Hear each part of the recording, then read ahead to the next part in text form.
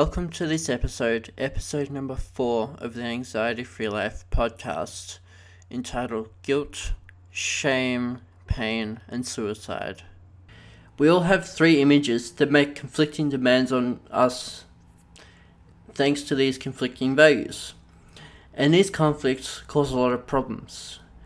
The 3 images are who you are, who you want to be, and who the world and social media or any media expects you to be.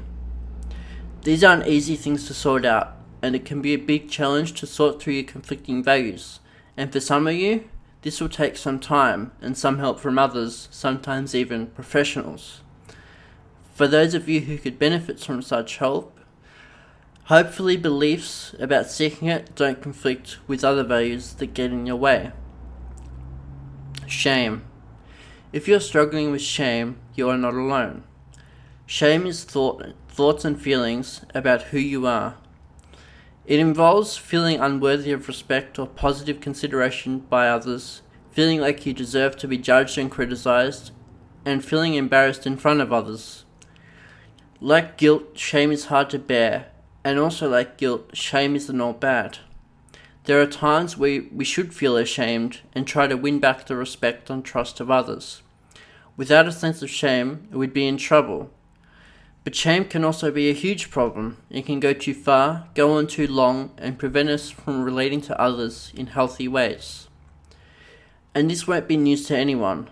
For people with histories of intensely negative experiences, such intense and long-term shame can feel like an unshakable part of life. You already know a major reason why. Sources of extreme shame. For most of us struggling with such extreme shame, sometimes and even mostly, shame is learned in our youngest years and earliest relationships. What do I mean? It would take some explaining, but read or listen on and think about whether this might apply to you. When someone a child cares about expresses disappointment in them, rather than acceptance and enjoyment of their presence, they experience shame. Suddenly, there is a disconnection in the relationship, and the child feels less secure and less supported. When the important person expressing disappointment is a parent or important caregiver, the child wants to end the situation of disapproval and avoid having it happen again. In healthy relationships, this is just what the child tries to do over and over and over again. In this way, they maintain the overall approval and love of parents and other caregivers despite their bad behavior. Yet, when it seems like parents and caregivers don't just disapprove of specific things a child does, and don't just temporarily treat them as less worthy of respect and love, but instead repeatedly express a less love and appreciation of them, and even contempt and hatred towards them, then shame becomes a constant. It's overwhelming, and it leads to extreme attempts to escape it. What does this extreme shaming look like? Like a little kid who, whenever they approach their father or mother full of pride, about to tell them about something they've done, is met with "leave me alone," or a hand waving them away, a blank look, or no response at all. Or, whenever they've made a mistake or done something wrong, they hear from their parents things like, "You're so stupid, you'll never amount to anything, you're such a terrible, ungrateful child," or the ultimate, which is, "I wish you were dead." When such experiences are repeated over and over again in any relationship, anyone will be torn between their need for connection and love and their fear of shaming, rejection, criticism, and ridicule. Anyone will come to see themselves as a bad and unlovable person. And for someone treated this way in their home, shame is not about how to manage their relationships with people whose approval they want. Instead, it's about how they're a bad and unlovable person who deserves rejection and contempt or even hatred. At some point, even those most basic needs for love and attention, when they are so often met with rejection, criticism, or ridicule, those most basic needs themselves become sources of intense shame. And once this happens, until and unless a truly loving and connected close relationship is found, shame will be a constant companion. It colours all their relationships and all of their attempts to find security in the world. There are two parts of shaming: rejection and contempt. Repeated shaming rejections in childhood or in early teenage years can create a person who fears and avoids close relationships and develops social anxiety over time. Repeated shame can settle a person with lots of anger and hostility for years. Repeated rejection and contempt, whether alone or combined, tends to create people who fear and avoid asserting their needs in healthy ways. And so, women and men who are severely shamed as boys or girls have a big internal obstacle to seeking help or even feeling entitled to seek help, including help with getting over their shame. It is possible to overcome shame, and even the most extreme shame. You can reach out for genuine connection from people capable of providing it, and people who are just like you, but you need to connect with and be open with them in order to make your attempts successful. It is hard to have a relationship with people who are completely different from you, or who are closed all the time. And also, remember this when you close up yourself from the outside world. Guilt. Like shame, guilt is thoughts and feelings about things you've done that are tough to handle. It involves feeling regret and usually feeling critical or judgmental towards yourself for having done something wrong or bad, something that conflicts with your values or somebody else's values, and with your view of being a good person.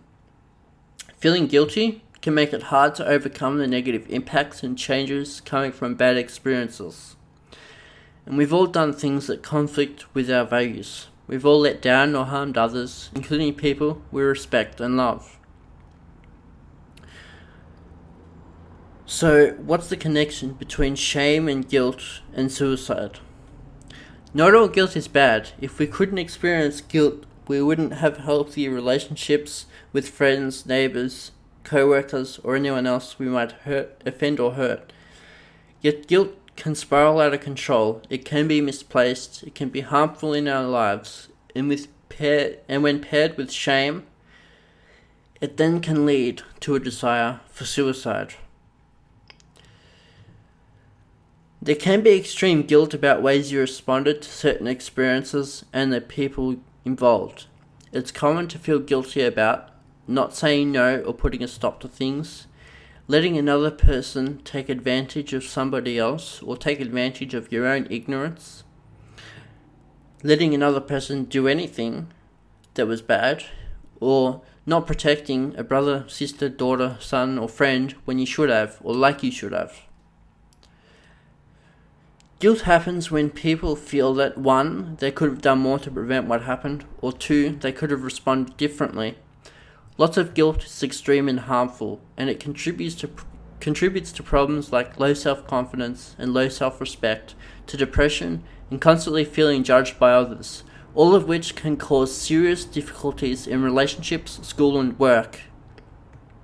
It's a lot to deal with, and extreme and irrational guilt may not be limited to how you feel about the situation. You may be feeling overly guilty about all kinds of things in your life. Every day you might come up with more reasons to feel really guilty. Sources of extreme guilt. There can be many reasons why such extreme and irrational guilt keep coming up and don't just go away, even when we understand that's what it is. Maybe parents, teachers, religious or other authorities repeatedly made you feel guilty for things that weren't your fault. Maybe when you did do things worth feeling some guilt about, you were made to feel extremely guilty and led to believe that making amends was impossible. Maybe you came to believe, without necessarily realizing it, that blaming yourself was better than believing that you had little or no control over what happened, and came to see it's my fault or I have no control as the only two possibilities. So guilt, shame and pain are 3 big reasons why people decide to commit suicide. They will also decide to do so for the benefit of themselves or for others. So pain caused to others creates guilt and shame creates pain, and the whole cycle grows by feeding itself and becoming self-sustaining. I remember a Tony Robbins recording, which you'll be able to find on YouTube, where a guy wanted to commit suicide, and his reasoning was that by his death his family would be able to clear the debts with money from his life insurance. But insurance doesn't pay out for suicide, only when it's a natural or accidental death, and coming to see that wasn't exactly a way out. Saved that guy's life, and saved his family a shitload of pain too. Extreme physical pain and finally ending pain was one of the big triggers for me even to consider suicide after 5 weeks of extreme and constant full body physical and nerve pain. Thinking about my mum and sister and everyone else in my family, picking up the pieces and realizing that killing myself would be like taking that pain, multiplying it 10 times and giving it to the ones who loved me, was what stopped it. Even though suicide had become like a recurring fantasy after a while, and different methods had become like favoured sex positions. So I came to an understanding that guilt and shame arise out of a desire to relieve your own and others' pain, and yet guilt and shame was a reason for someone else close to me. Guilt over things she'd done, which cascaded into guilt and shame over things that ultimately she couldn't control, yet thought that she should be able to, and all of that blew into this whole thing that we call suicidal thoughts, and wound up with her in rehab and on suicide watch. But there is a happy ending, which starts with one question that I asked that got her out of that darkness and refocused on the purpose and desire in her life. And that's the question I'm going to pose to you today, which is, while you know what you don't want anymore, what do you want to do and what do you want to experience instead? And that's where I'm going to leave you today, on this episode number 4, Guilt, Shame, Pain, and Suicide.